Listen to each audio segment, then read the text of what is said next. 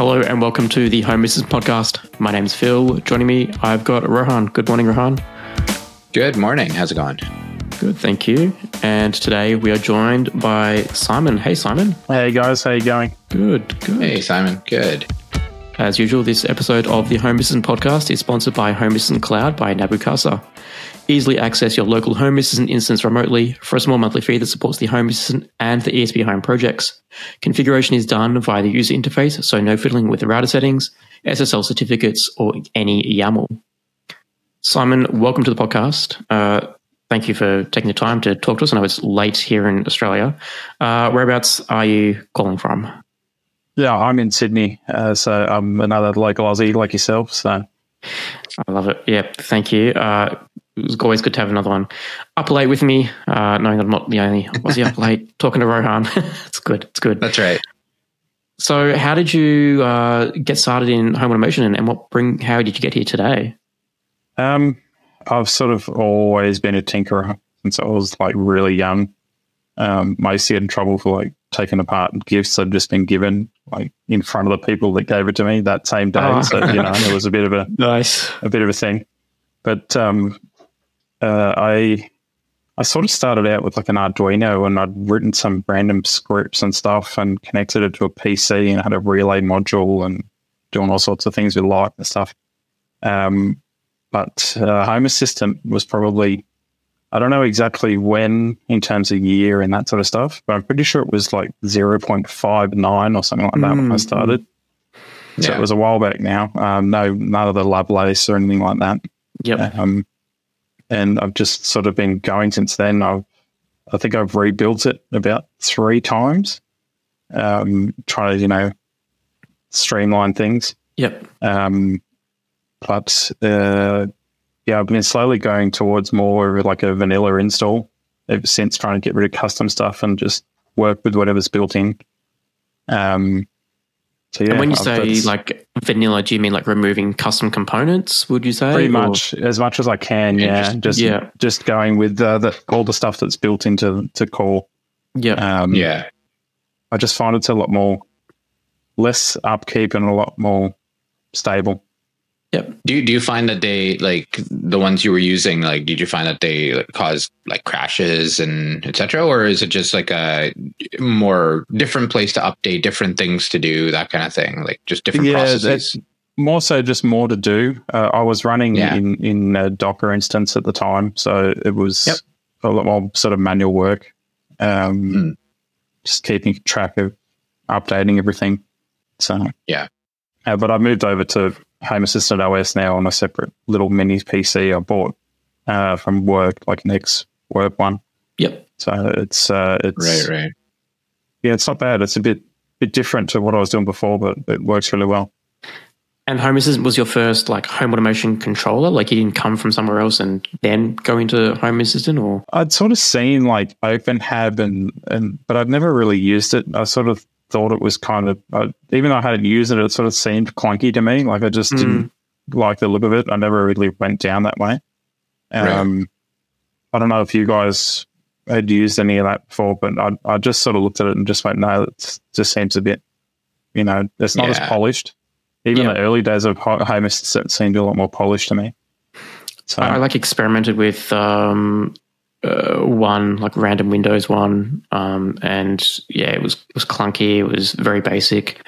I checked out HomeSeer, but then that was like a Windows based app. It was very Z-Wave focused. You sort of needed to have a whole Windows machine running 24/7 for it, which I thought was a bit overkill at the time. And then I was sort of like in a decision point, like, all right, where do I go from here? I started looking around. And I think, Home Assistant was really starting to come on when I was sort of, everyone was starting to talk about Home Assistant, right? And I was like, let's check it out. The decision point for me was I'm going to go open source, something that's that I can control, not something like locked in. Like I think Fibaro have a whole home control center that you can get. It's like $1,000, and I was like, I'm not keen on spending $1,000 for something that I don't have full control over potentially. And I think, OpenHAB and Home Assistant were sort of the two contenders. And the only reason I really chose Home Assistant at the time was because I read that OpenHAB, I think, was written underneath in Java, and if I wanted to do custom coding, I wasn't really keen on getting Java, right? Not having to go in and code Java, whereas Python seemed a bit of a less learning curve for me. Yeah, I did a bit of Java at uni, and I just could not stand it. I was just like, no. Yeah, that's it, right? Not for me. Yeah, yeah. And even for me, like I started down. When I moved into this house, I did SmartThings. I started with that, right? And it again at the time, even it was pretty slick. And like even as like, and this is again very early days of Home Assistant, right? Where as Home Assistant was still building, and there was no, again, like you said, Simon, there's no Lovelace, there's no any of that stuff either. But and SmartThings was really slick. This is way before the Samsung acquisition of it and so on. But it was, if I wanted to do anything even remotely advanced, I needed to learn Groovy, and honestly, that I wasn't getting into that, and it's like. Yeah, I just didn't want to do that. And I said, okay, you know what? This is YAML, which to be fair, I didn't know that YAML at the time either, but it's not a programming language, right? It's just a structure. And you just say, okay, it's fairly logical. Okay, cool. Like here it is, right? And I saw it was actually, there's a lot of people talking about it, meaning I knew there was going to be at least decent community support behind it. And to be fair, SmartThings also had that at the time, but it's it was just, I don't know, Home Assistant seemed a lot easier to do more advanced things rather than having to learn a whole new programming language, right? That's just annoying to me. So, and you've probably seen it, Phil, at least here in Australia, that we're starting to see a lot more options for devices and things now, but back then there was a lot less. Oh, such a hassle! Like even Z-Wave devices that. I remember there's a Z-Wave mouse trap that was available in the US. Just alert you on a simple Z-Wave, say, hey, I've caught a mouse, come and deal with it. But in Australia, because of the frequencies are different for Z-Wave, you couldn't actually purchase like that device because no one made that radio frequency for that device. So there's even and then good luck trying to get Philips Hue. The new Philips Hue bulbs. I think Europe has a whole bunch of Philips Hue stuff that we don't have access to. Wow. And IKEA, I think, IKEA was it took ages to bring out some of their smart home stuff. I don't think we've got the IKEA smart sensors that they've just released this year. The blinds, I think, of becoming maybe no longer being sold in Australia for whatever reason. They're hard to find. So it's always, a slow trickle getting stuff down here because the market's just not enough, right? Even combined with New Zealand, who have the similar sort of, the same power sockets, same sort of standards and all that. So frustrating. I mean, back then, you were sort of forced to mix and match things. So Home Assistant was really the one thing you'd be I know I can get this to work here between all these different brands. So, yeah. Did you guys find that it's in Australia? It's because you guys have a lot of issues with what am I trying to say? You guys have a lot of issues with getting products, like you were saying, right? So do you find that that's the case with everything, even Wi-Fi, BLE, all of those kind of things? Is it just it's a much harder RF kind of market? Australia invented Wi-Fi, so we're fine with our Wi-Fi. But I think it's more of a regulation thing. I don't. We're a bit slow. Yeah, in a lot of senses, the government's pretty progressive on some things, but we do it on sort of caution. Sometimes if we've got 5G pretty quickly, right? Yeah, and all that stuff. It's just I think once the regulations are there, then it's just comes down to all right, what company is actually going to come down and bring this new technology down under when there's only 25 million Australians, whereas there's 100 million in America or something. So because I think even you guys were pretty early in adopting Wi-Fi 6E as well, right? With the new 6 gigahertz spectrum and so on. But interesting. Yeah. So Simon, tell us a bit about your smart home setup. What does your current smart home look like, or how do you consider it smart? It's sort of a whole bunch of stuff joined together at the moment. We're renting, so there's only so much that we can do. But I kind of had just patched together and installed things on top of existing infrastructure in the house. Like this, we've got an alarm system. It's like a DSC branded alarm system. And that's from the house that you brought yourself, that's in or the was it house. already attached? Yeah, that's already in the house. Yeah. So, but I wanted to sort of connect that and get all the sensors and arm and disarm and that sort of stuff. Yeah. And I found there's like a board you can get where you can plug in an Ethernet cable and connect it all up. But obviously I can't run wires, so that's useless to me. But I found like an open source repository someone to put on GitHub, and you can flash it onto an ESP8266 or an ESP32. It basically mimics a keypad. So it's like it's another keypad on the alarm system. Yep. And from that, I just took their schematics and had a PCB made and just plugged it in and piggybacked off that. So that actually works really well. So there's a port on the control panel that you can plug into to then access it? Yeah, so there's inside the board, there's like 4 terminals that your keypad's plugged into now, and you just piggyback off those. And as far as it's concerned, it's just another keypad. Like, it doesn't know any better. And so there was no damage to the original keypad? Because I'm guessing, like, as a renter, you're going to have to return the keypad to its original form. So you didn't damage the keypad? No, the keypad's still on the wall. So the keypad is there. You can still use it. It's in the actual cabinet that holds all the board that controls the alarm. Right. Yeah, gotcha. Okay. Now, yeah. So you just screw into a terminal, and then when I leave, I just take it out. And like, that's so cool. Great. So yeah, it's pretty good. And that gives you like access to all the sensors as well. Yeah. So the keypad's right near the front door. So that has like a sensor, a reed switch piggybacked off that to give me the door sensor of the front door. Yep. And there's obviously all the motion sensors. There's a motion sensor in the garage. And yeah, I just did all that information through. So that works really well. That's really cool. And I'm guessing all these sensors are hardwired into the house then? Correct. Yeah. Yeah, very nice. So I've got some, I've also got some like Philips Hue motion sensors and that sort of stuff, but I like the idea of avoiding batteries wherever I can. 100%. So, yeah. Like I've just gone in and installed like battery door sensors in all the doors in the house, right? Internal, external. And just having to change the batteries is a nightmare. Yeah.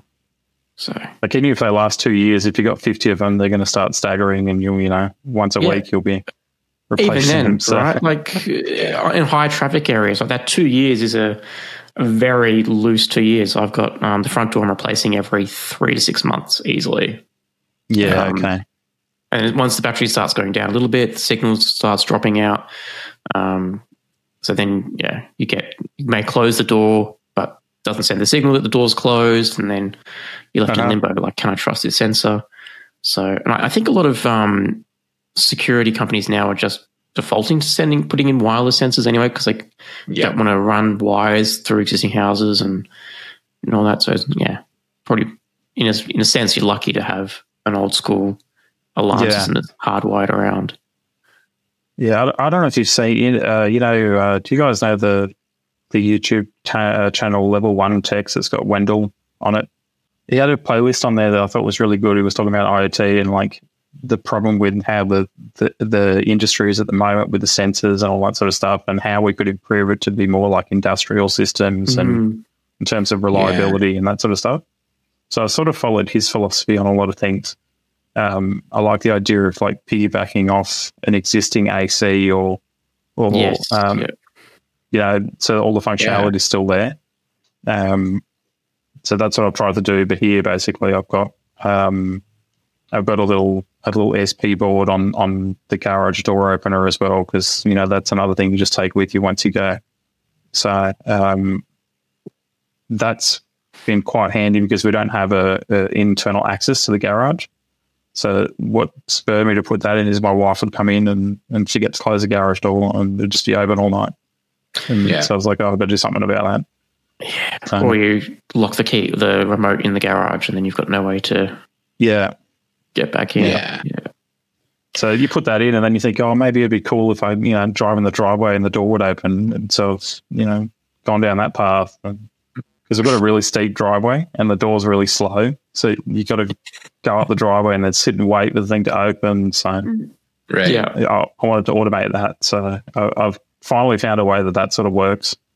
Because I tried a few different things, but I was trying to set input booleans through the Home Assistant app when I get into the car. But depending on where I am, I might not have any service, and then that just falls apart when you get home because it doesn't connect and go through and like that. So my latest one is that I know I have internet service in my current zone at home. Yep. And it shows you the web you get from the Home Assistant app, shows you whether you've got a focus mode on. So when you're driving, it's set to the driving focus. So I know that I'm driving in the car. It's just flawless now. It works really well. That's interesting. Nice. So is that an iOS feature, like the focus mode, or an Android focus mode? Yeah, so it's a iOS feature. So when you connect to CarPlay, it just sets it into driving mode, and it's for things like, it's meant to be for like silencing your SMSs and all that sort of stuff. I just set that all to not do anything. All it does is just tells Home Assistant that I'm driving, which works quite well. Yeah. Yeah, that is cool. That's actually not a bad way to do like other automations too. It's just got me thinking. That's actually really cool. Yeah, so you get like the automotive, or your walking, or your stationary, or whatever. So you can pair it with that, because I wanted to split. I'm still trying to find out a way. Like if I'm driving my wife's car, then we've both got CarPlay, but you can't currently distinguish between the two cars.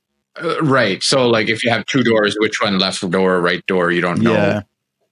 Well, I've seen people do like little ESP sensors or something like that in the cars too, right? So when that car arrives and then you are in that car, so it says basically it's two different sensors, right? One is on the phone saying this is Simon. The other one's on the phone saying this is car number 1, right? And then when you combine those two, you say, okay, Simon is in car number 1, and then based on that, you can do whatever. I tried doing that. I might try and look into it again, but it was really slow for me. It just wasn't opening. Yeah. Interesting. So what else have you done in terms of, so you've got your alarm panel in place, and that gives you access to sensors. Have you got like motion activated lighting? Like being in a rental, I'm guessing you're not changing switches. I'm not changing switches. I've got little lamps with smart bulbs in them. And I'm trying to do like where I can, not having to manually touch them. So for example, the ones I've got a few in the living room, and they'll come on just before sunset, and then they'll just stay on. But for example, when we go to bed, like it goes into night mode automatically. But rather than doing it from like just plugging my phone in or something like that, I've got it's like a template trigger sensor. And so it looks at a bunch of motion binary sensors, and I've got them grouped into two different triggers. So one's for like common areas and one's for bedrooms. And so when a bedroom one triggers, it says, okay, someone's gone into the bedroom after this time at night, and there's no presence or like millimeter wave or any motion anywhere in the house. Once the motion's completely dead, then we'll start turning it down, and then it turns it off. So that way, no matter who goes in which bedroom, who goes to bed first, you get up in the middle of the night, they come on dim and they go back off when you go back to bed. Very nice. And that triggers like smart plugs as well, which turn off a bunch of stuff. And so it works quite well. And you mentioned the millimeter wave sensors. So I'm guessing that the house alarm panels have got, standard infrared. Correct. So you can access that pretty quickly. In terms of turning lights off, do you find that the alarm panel sensors don't, like if you're stationary in a couch, they turn lights off? So I'm guessing you've now got millimeter wave sensors to complement those? Haven't had them for that long, actually. I'm just playing around with them now, but previously I was using, like with ESP Home, you can put it's a really basic sort of script that you put on one of the devices. The basic, when you plug it in, you give it power, it sends a ping and says, I'm alive, and just sends a heartbeat every now and then. Yep. And so I'd have that plugged into the USB port of the TV or into my computer monitors. So I'd know that if I'm sitting there, it's not going to turn everything off. That's part of the sort of presence. but I've just added millimeter wave recently. Yeah, cool. Yeah, that's what I always found too. Before I was using, those millimeter wave sensors, you have to use other signals in the house to know if someone's in the room, right? TV's on, okay, don't turn the lights off if the TV's on, for example. Yeah. Problem with that is, of course, if someone leaves the TV on, then the lights never turn off. Yeah. So, but I also, I was playing around with some, I was looking at AliExpress. I found some, how in your car, your car seat sensor, found some of them, and I was using them for bed sensors and things like that. They work okay, but ever since I've gone millimeter wave, I just haven't bothered with them anymore. Yeah. It's a real game changer. I think in the last couple of years, it's changed everything, right? Yeah. It's funny because you didn't really see it too often, and then all of a sudden you're because it's been around presence sensors have been around for quite a while, right? It's nothing new, but in the last, I think it just became a lot more accessible, maybe, and then it just started snowballing from there, right? So it's. So how are you driving Home Assistant? Are you the only one in the house that sort of and has control of the house? Have you opened it up to anyone else in the house to be able to access Home Assistant? Are you tablets on the wall or anything like that? I don't have any tablets on the wall. I'd like to, but I don't really have any way to mount them. If you want to rent friendly way, when from Amazon US, I got some 3M hooks. They're called I think it's Tab Pad Pro or something. And they're really strong 3M hold little clips that you put one on the tablet and one on the wall, and then they just slide the tablet on the wall. Look pretty slick. Yeah, okay. And then to take them off, you just get a hairdryer and some fishing wire or something to take off the wall cleanly. Oh, nice. Okay. I've considered putting it onto a bookshelf or something like that, so it's not actually on the wall. Yep.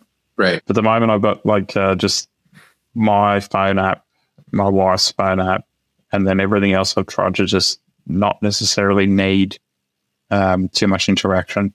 Yeah.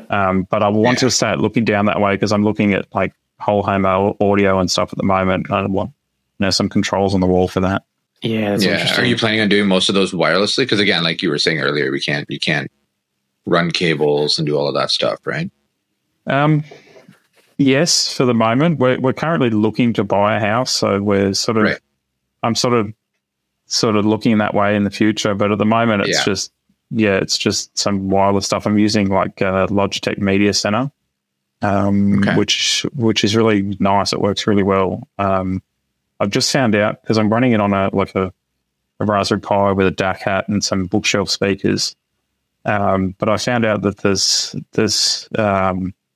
a software repository called Squeeze Lite that you can put onto an ESP32, and then there's no SIM SD card or anything to worry about. It just runs on that. So nice. I've ordered a little $20 board. I want to test that out when it comes in. Nice. That's perfect. Yeah. So I'm guessing you're good with the soldering iron. I'm not too bad with the soldering iron. I'm okay. I'm not great, but I've done a little bit here and there for work as well. So yeah, that's always been my challenge with the ESP stuff. I'm like, if I have to do any fiddly wires or anything, I get so frustrated. It's just I'm buying something that will just work. That's why I've got Sonos everywhere and just. What have you done in terms of the UI for that though? I'm kind of struggling with that at the moment, making something nice and intuitive and. Yeah, so for in terms of audio, yeah, not much. Not well, I should say. We use the Amazon Echo as a driver, so we can pair them with Sonos and say, all right, this Echo Dot. When we play music, it plays through this Sonos speaker, which is all great until the Sonos speaker is up so loud that if you need to change the song or turn the volume down, the little lady can't hear you because it's using a different speaker. There's no, I can't then say, to her, I'll play this music in another room. It doesn't get that fine control. For that, I would use the Sonos app on my phone, and then I'm the master of that, right? So there's no no one else in the house. I did at one point start experimenting with some Lovelace dashboards when I had, when it was still called Lovelace, and when I had a tablet on the wall in my rental. There was a little music page that I had, and I was using tiles. And essentially there was a drop down, you would choose which speaker you wanted to play on. And that'll have some input booleans, do you want to play the music everywhere, or do you want the music to follow you around the house based on motion sensors? It would then group the speakers together when there was occupancy in a room. And then it was just basically, here's some Spotify playlists or some tune-in radio stations, and you would just tap that. It would fire a script, which would then read which speaker was in the drop down, and play the selected playlist to that speaker. It worked pretty well, but no one except for me really admired it, if that makes sense. Plus, then you're restricted to whatever those set playlists are, right? And, for us at the moment, with kids, it's always the Wiggles essentially at the moment.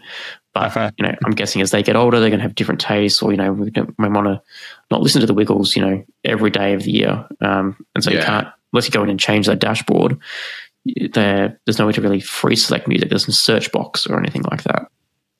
Yeah, I've been looking at like the radio browser so that you can have sort of different music instead of having the same stuff all the time. But what I really want is podcasts. I'm a big podcast listener, but I can't find any details anywhere of how people have done that. As in have an interface within Home Assistant that does it. Because I think there's certainly like you can integrate RSS feeds into Home Assistant, display, right? There's a new episode of the podcast out here.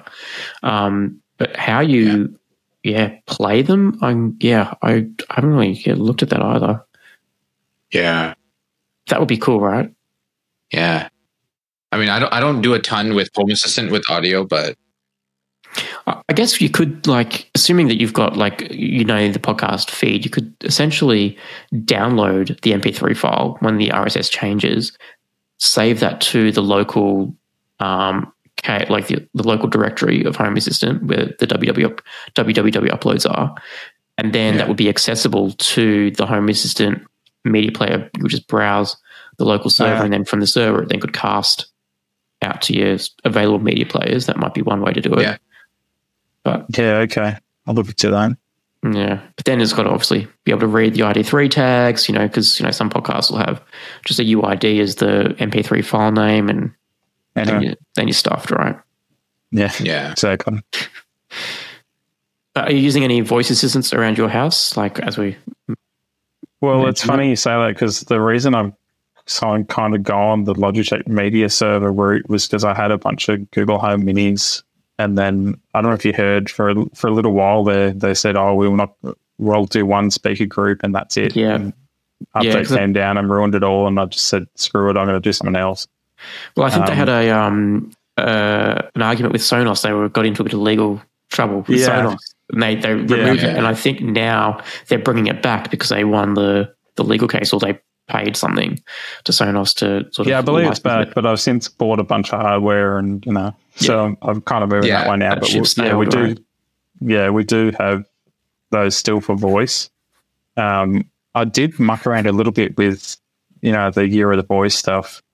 There was a YouTube video recently. I can't remember the name of the channel, but who was like integrating ChatGPT to have, better conversations and that sort of stuff. I messed around with that a little bit, and it was okay, but it's not quite there yet. Because Ryan, you showed me a YouTube channel of someone that actually put ChatGPT to control the whole house, right? Yeah, I've seen a few of them, and I've actually been trying to get local AI working and stuff like that too, right? Because that's kind of a local drop-in replacement for ChatGPT.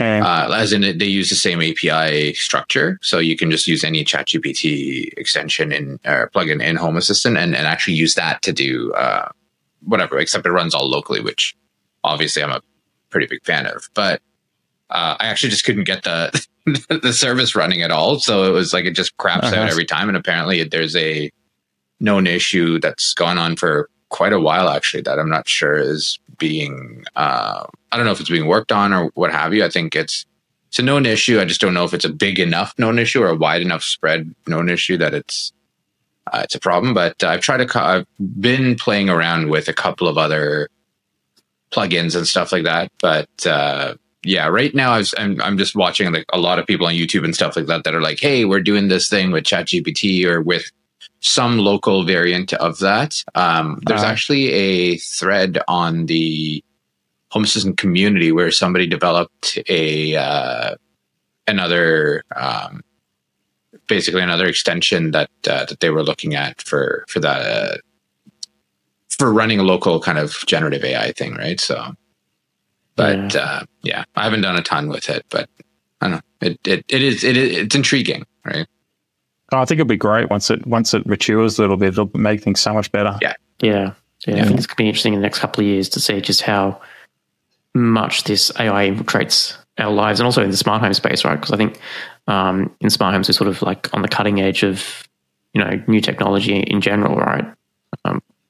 It's going to be very interesting.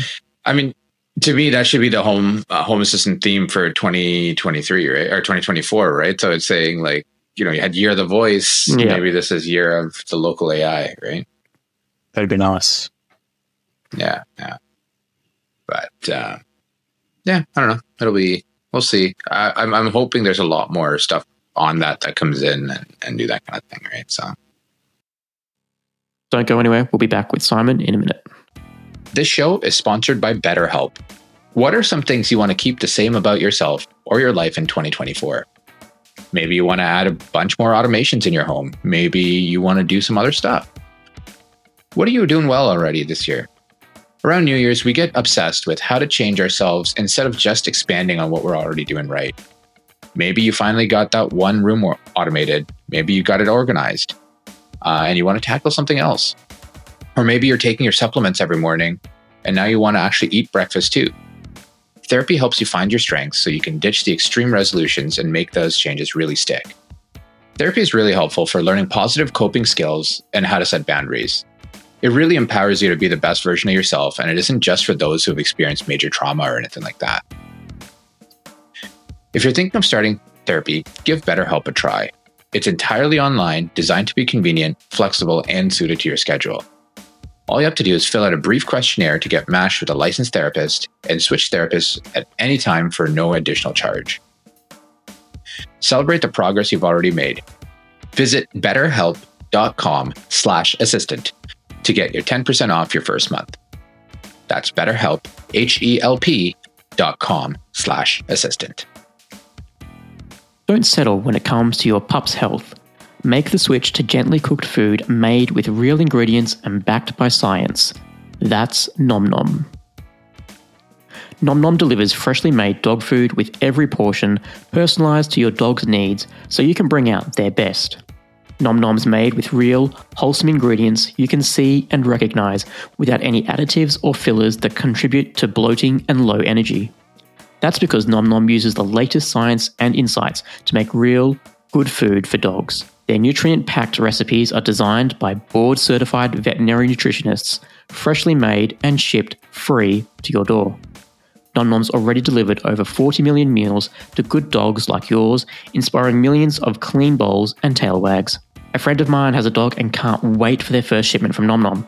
He started with their sampler pack so he could really test out what his dog likes, and will share his feedback in an upcoming episode. Plus, Nom Nom comes with a money-back guarantee. If your dog's tail isn't wagging within 30 days, Nom Nom will refund your first order. No fillers, no nonsense, just Nom Nom. Go right now for 50% off your no-risk 2-week trial at trynom.com/homeassistant. Spelled try, NOM.com/homeassistant for 50% off. trynom.com/homeassistant.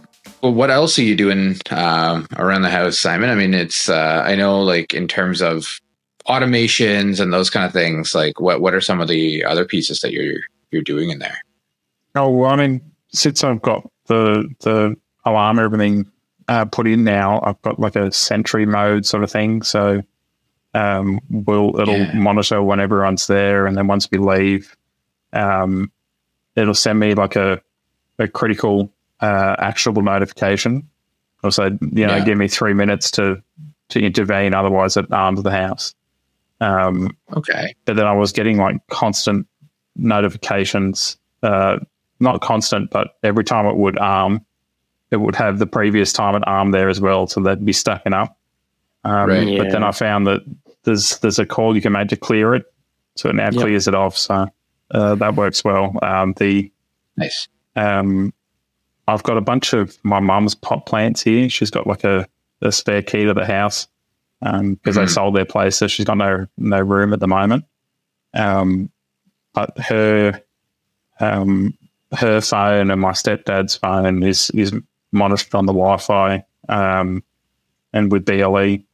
So it automatically disarms and goes into guest mode automatically if they come in to water the plants or whatever. And so we haven't touched the alarm panel in forever. I don't think my wife even knows the code. So nice.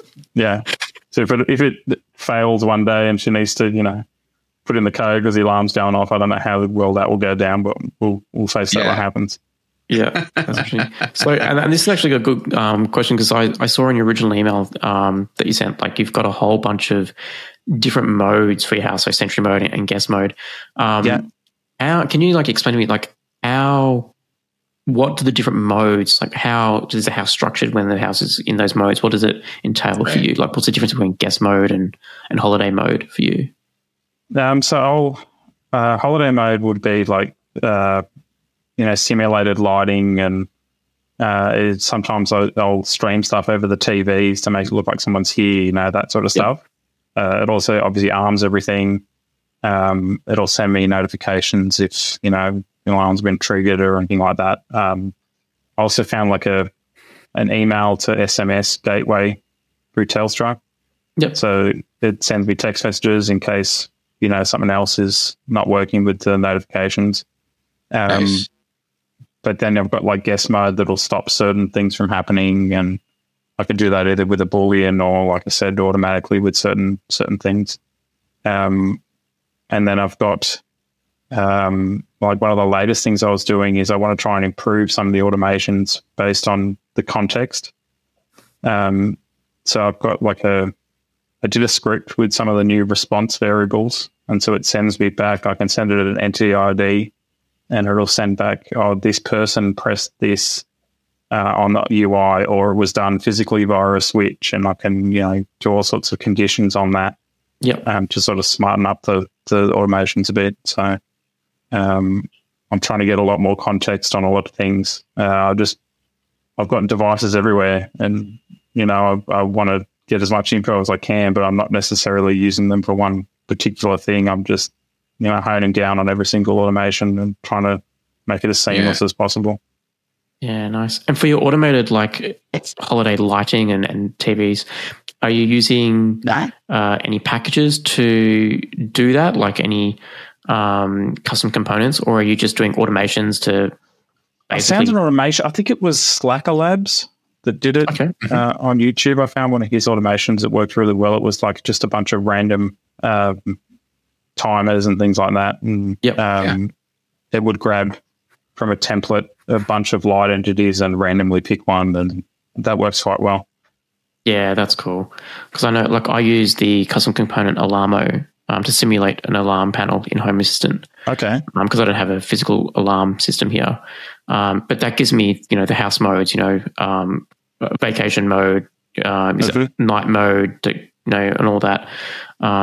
So yeah, being able, I've also got it so that if the house is in armed away mode for more than 24 hours, it automatically goes into vacation mode. So yeah, then it would be the next step is, okay, now let's automate, lights turning on in vacation mode, TVs going on and all that. Because I think I've seen some component, some scripts out there or blueprints, to automate it, right? To essentially I even think there's some out there that will monitor your usage patterns, what lights you generally use, and then simulate that over time. So when you're on vacation, if it knows, all right, usually at this time the kitchen lights are on, I will then turn those lights on to sort of give it a more natural feel. So so mine's very similar. I think it's 18 hours that I use, but I also use the proximity component. So if everyone's more than 150 Ks away, it goes straight into holiday mode. Nice. Yep. Right.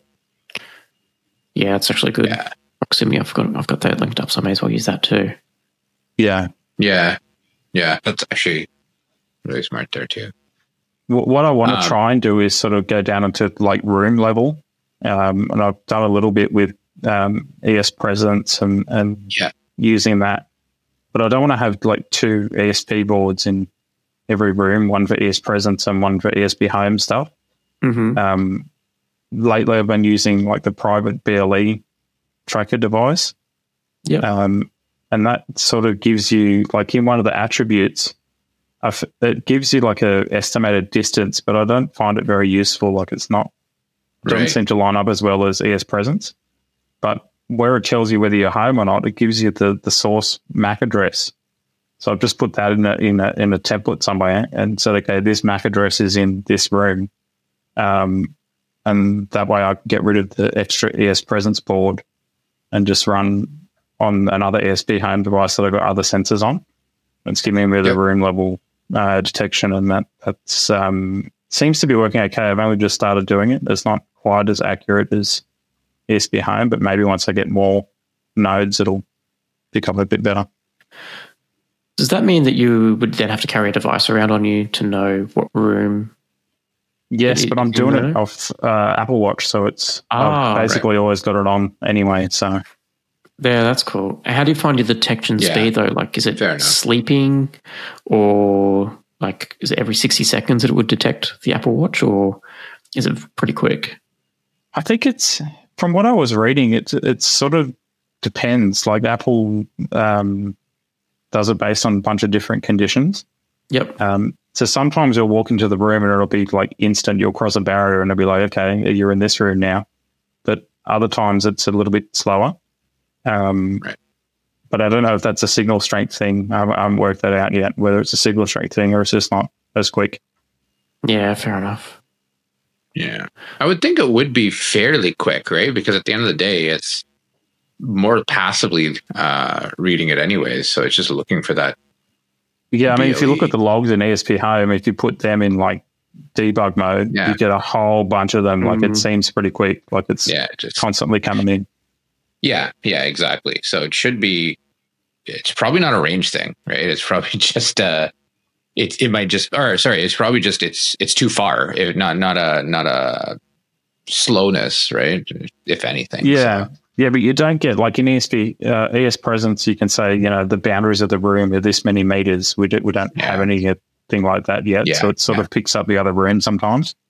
But that makes sense. It seems okay. We'll see how that goes. Now, tell me about garbage bins for you, because I know, like, I've thought about some crazy ideas for my garbage bins, but what have you done?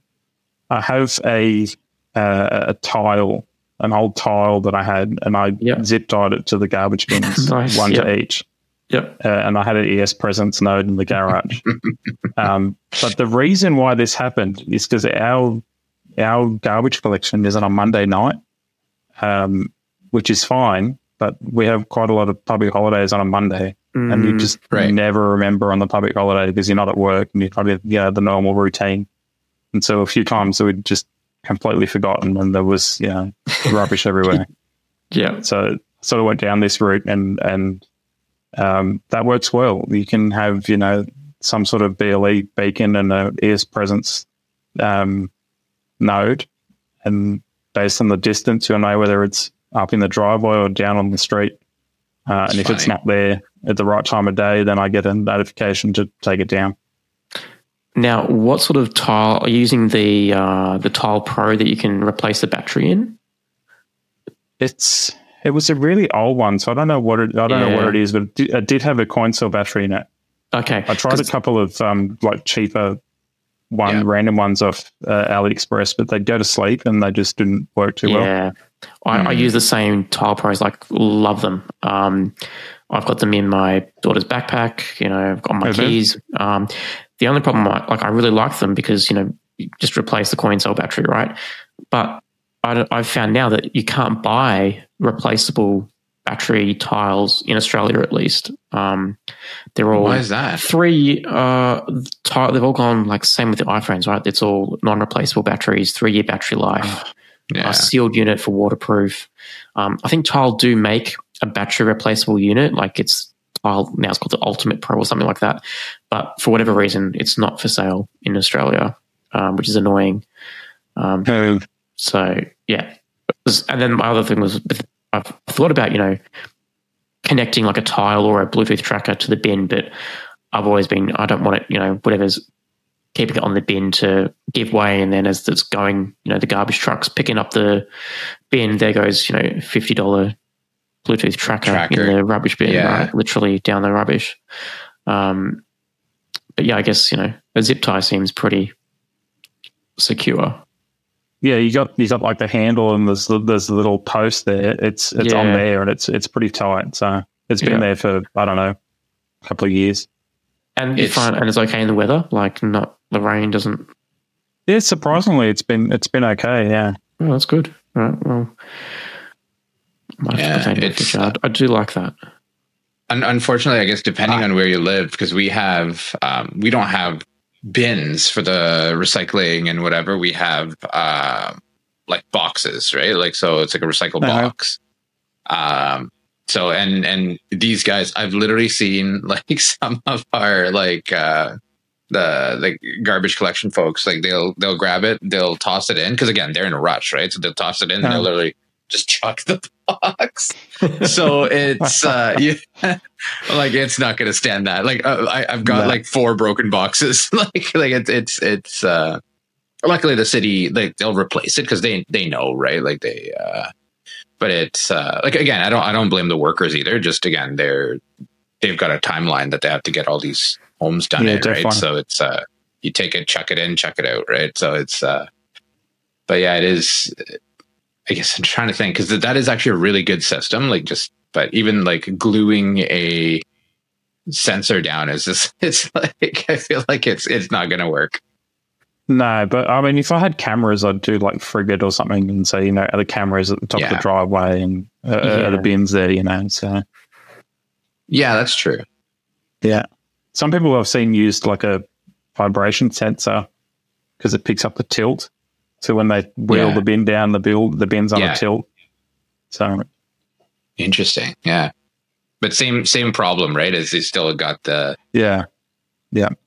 So I know we were talking about like different house modes and stuff a little earlier. I just want to go back to that. So what are you doing in terms of like managing? Like let's say you're past 150 kilometers, your house is now in vacation mode or holiday mode. Yes. What is your house doing in terms of like heating, cooling, all of those kind of things? I don't really. I've got a really, really old aircon system here. Like it's 25 years old. Like there's no integration or anything there. It's just like a cheap panel on the wall. But I did do like it gets really cold in the house in winter.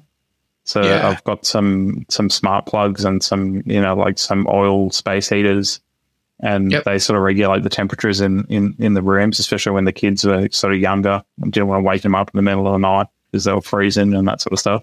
Yeah. And that would be based on a whole bunch of stuff, whether they're in the room, and if we leave, they turn off automatically in the morning and all that sort of stuff. It was just sort of maintaining a baseline. But that's all I really do. The only other thing is fans. Like if it's really hot, you go in the room, it'll turn on. But yeah, unfortunately, I don't have any aircon integration at the moment. It'd be nice. Yeah. Okay. So you don't have like the aircons that you do have. There's no like IR blasters that you could access or anything. No, it's like a ducted system. And it's just a really old panel on the wall and doesn't take anything. Like I sort of looked at it and thought, can I hack something together? But I don't know if I really want to take the risk. Yeah. I was going to say, break out the soldering iron, right? It's top play. That's it. I mean, if it all goes terribly, I guess maybe they'll upgrade it to a new one. I don't know, but no, I don't think I will. Are you tracking the temperatures in each individual room? So for those oil heaters that are on, can you like automate them so when it gets to a target temperature to turn them off as well? Or is it just... Yeah. So I've got some Philips Hue motion sensors, and they've got temperature in them as well. Yeah. So they do like motion, temp, and ambient light level. So it sort of turns them on and off throughout the night. Like you can actually see in the graph, like it goes on, off, on, off, and just maintains the room. Yeah. Are you tracking any of those stats long term apart from Mrs.? Have you got like any Grafana or anything set up? I've played around with it in the past, and I thought, oh, this is pretty cool. But then I sort of never did anything with it. Like once I've got it, I was like, what do I do with it? Like there's... I've logged together the solar panels. They're in the energy location. But I could see all that. But other than that, I don't really use it. Like it's nice to see, but I don't know how I would use it. I need some good ideas on that. Yeah, I started the same thing, and then I was sort of like, all right, well, I don't know really. I can't automate against this data yet. And then you sort of change some entity IDs and the data goes away. And then you go, actually, because I was thinking, all right, I want to look at the blinds. All right, I've been in this house for a couple of years now. I want to look at the blinds. There's an annoying angle of the sun. Maybe I can look at what the sun angle was this time last year. Maybe there's some correlation between there. And then I'm like, entity IDs have changed. And I haven't been looking at this thing like it's been broken for, 6 months. So the data's gone. Like it would be good for what's the average temperature in a bedroom over the 3 years or whatever. But it requires you to maintain it, right? I find a lot of people collect it for the sake of collecting it, but there are a lot of people that'll actually go back and review that data, right? And again, to say, okay, how can I improve my automations? How can I do all of that? I think it's more for you rather than to Phil's point, rather than for automating against. Not that there's no possible way to do that, but it might be again, that data is live in Home Assistant, right? So you don't need to go look back into. I'd love to be able to get to the point where I could say, all right, I've changed the automations to close the blinds now when it gets over 26 degrees and the sun's at the angle where the sun's going to come in. Close the blinds. Does that actually reduce the temperature inside the house, like by a couple of degrees? Right. Or has that just done nothing and I could keep the blinds open and just blast the aircon at the same temperature and be in the same position, right? Like I'd love to be able to go to that level and ask questions of the data, but I'm not that much of a data scientist nerd to... Exactly. It's correlation, right? I'd like to do it off power usage and see how much it actually reduced things. But like Holy Grail would be to have like everything connected, your power usage, your solar coming in, and then do things like, I don't know, you're getting too much excess solar, cool the house for free, like all that sort of stuff. Yes. Yeah. So have you got energy monitoring? You said you got solar panels integrated into Home Assistant. Are you actually monitoring your energy consumption through Home Assistant? I don't have... we got a smart meter installed, but it's not linked in. There's some proprietary Zigbee thing that it uses.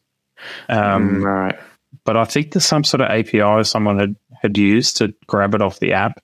It doesn't come in as often, but I haven't looked into it yet. I'd like to. Yeah, right. One of the listeners to the podcast gifted me a Rainforest Eagle. And we've got the same thing down here in Victoria. Smart energy meters, Zigbee based. So I would just go to the power distributor and give them my meter number, give them my name so that they can check, right, this meter belongs to me.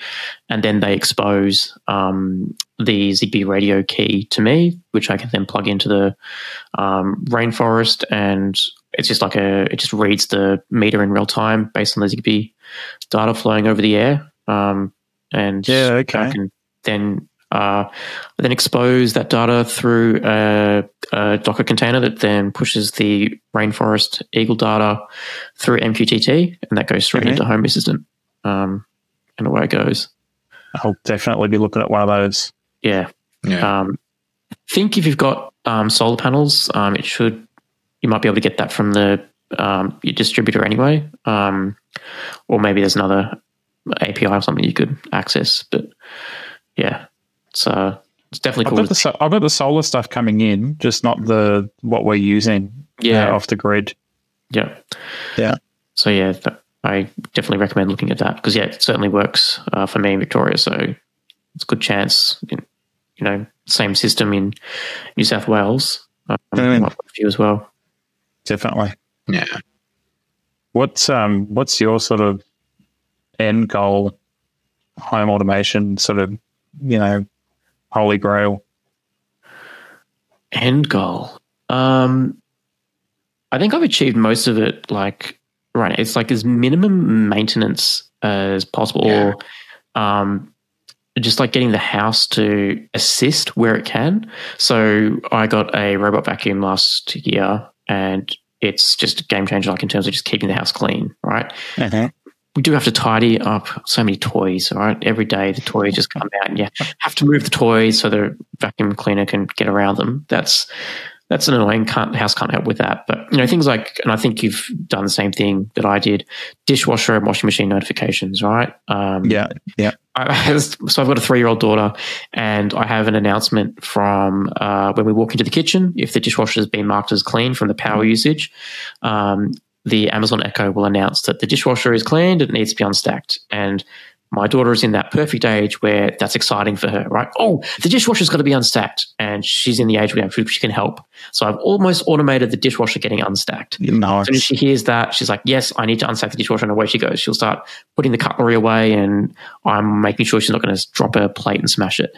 I've got, washing machine notifications. So many times the washing machine would turn off and we would not remember to take the clothes out, and then you'd open them up and, got to do the washing again, right?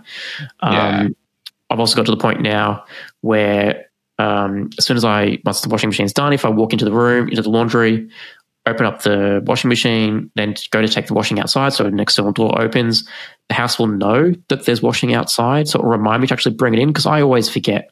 Like, when it gets to sunset, I'm like, oh, that's good. I'm going to take that one. Yeah, take it. Like, I forgot the washing's out on the line, right? And then the home assistant will remind me, I think it'll send me a Telegram message, 30 minutes before sunset, go bring the washing in before it gets dark.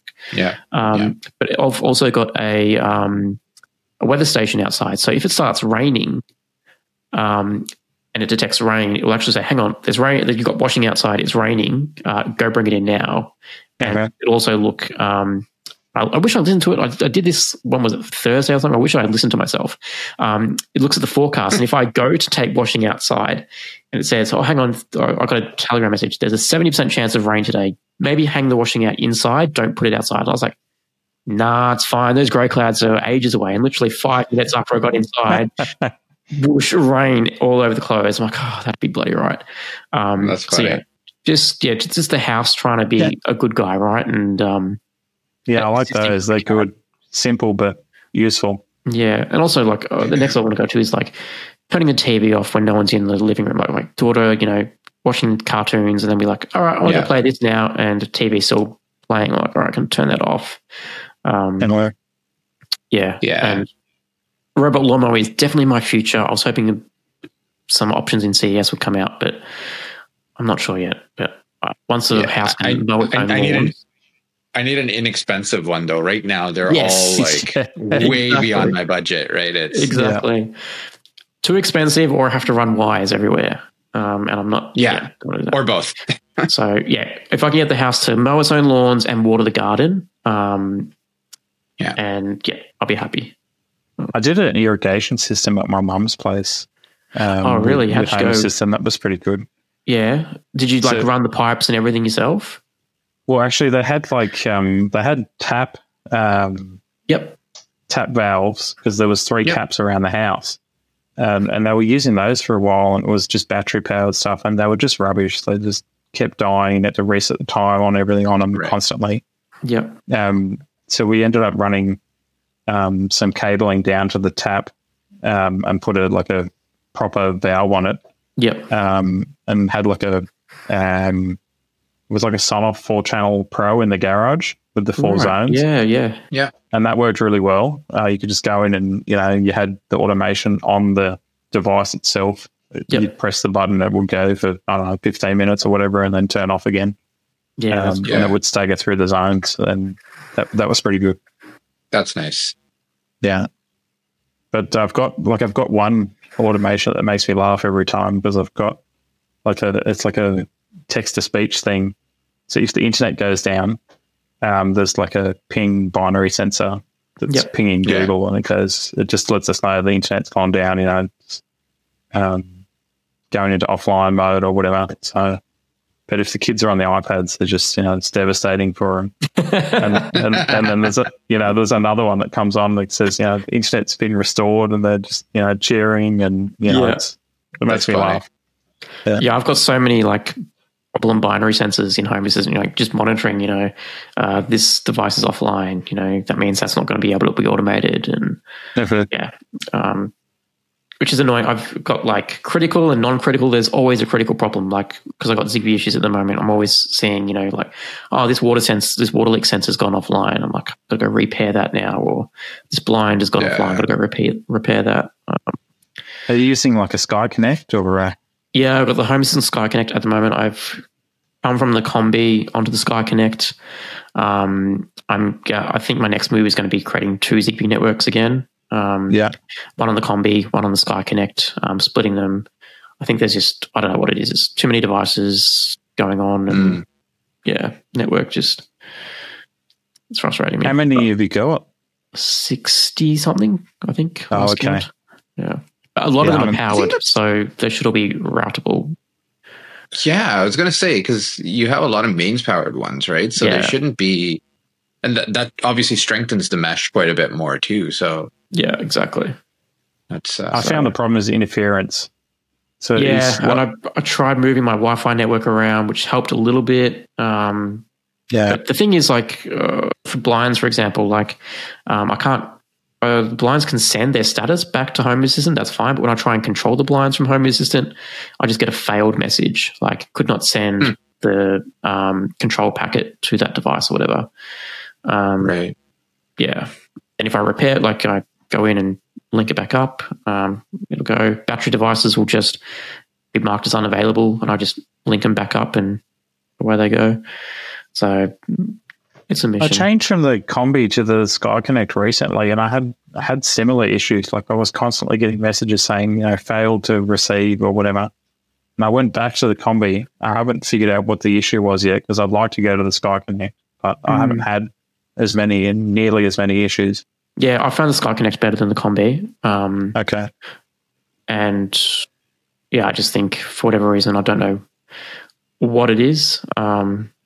But it just seems to be some limitation in the Zigbee network for whatever reason. Maybe I've got like a dodgy Zigbee device somewhere that's flooding the network or something. I mean, it might be your neighbour's Wi-Fi. There's nothing you can do with that, So. Yeah, exactly. But yeah, pretty lucky I'm in a detached house, so not too much interference around. But do you have any end goals for once you get into your house? Like, is it game on? Like, you're going to see...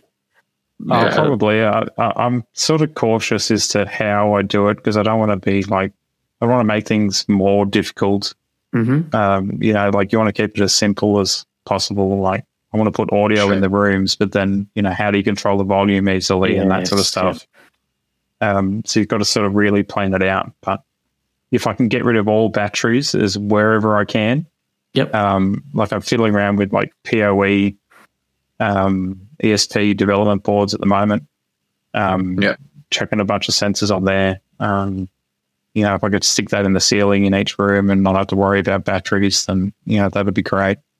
But yeah, I like getting ideas from everyone. Like, you used to see all these Reddit posts, what have you done this week and that sort of stuff. Yeah. And there'd be some really good stuff in there, but I don't see it as much anymore. Do you think that's because people have like tapped out, like we've reached like the limits of Home Assistant? I just feel as though like Home Assistant's sort of limitless. Like, it just, there's always someone can do something crazy with Home Assistant, right? Like, people are brewing beer with Home Assistant. Like, it depends on how deep people want to go. Some people just aren't. Like, I've got some other guys that I've worked with, they're engineers, same as I am, but they just don't want to. They can't be bothered going really deep. Whereas I'm the opposite. Like I need to tinker with stuff, and everyone's different, I guess.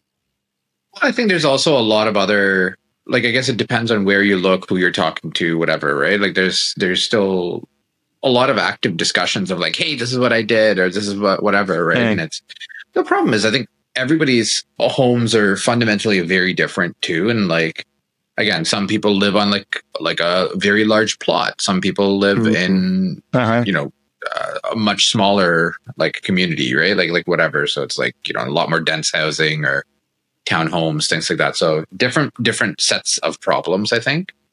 Right? Definitely, yeah. So I think it's just that kind of thing too, right? So I wouldn't mind one of those Tesla robots that can fold washing. Did you see that though? Like there was the dude's hand in the corner. Yeah. And it's like, yeah.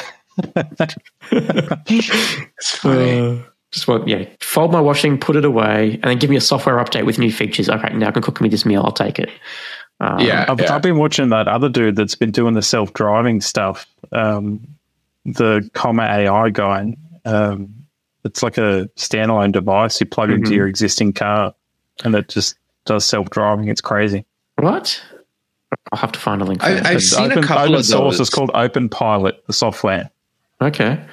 Yeah. I think I've seen that a while ago, but I don't know. I feel like I don't know how. Like they seem really good, but at the same time, like, do I trust that?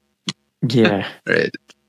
Well, I don't know. Like it uses the same onboard safety sensors and everything on the car. It just changes the driving algorithm. So I think it's fairly good in that way. It's just interesting. Yeah, it is. It is pretty cool. Cool. All right. Well, Simon, thank you so much for coming on, sharing your story. We've really appreciated having you on. Thank you for your time. Thanks for having me. Brilliant. Appreciate it. Cheers. See you guys. If you want to share your Home Assistant journey or come on as a guest, reach out to us at feedback@hasspodcast.io. That's HASS podcast.io.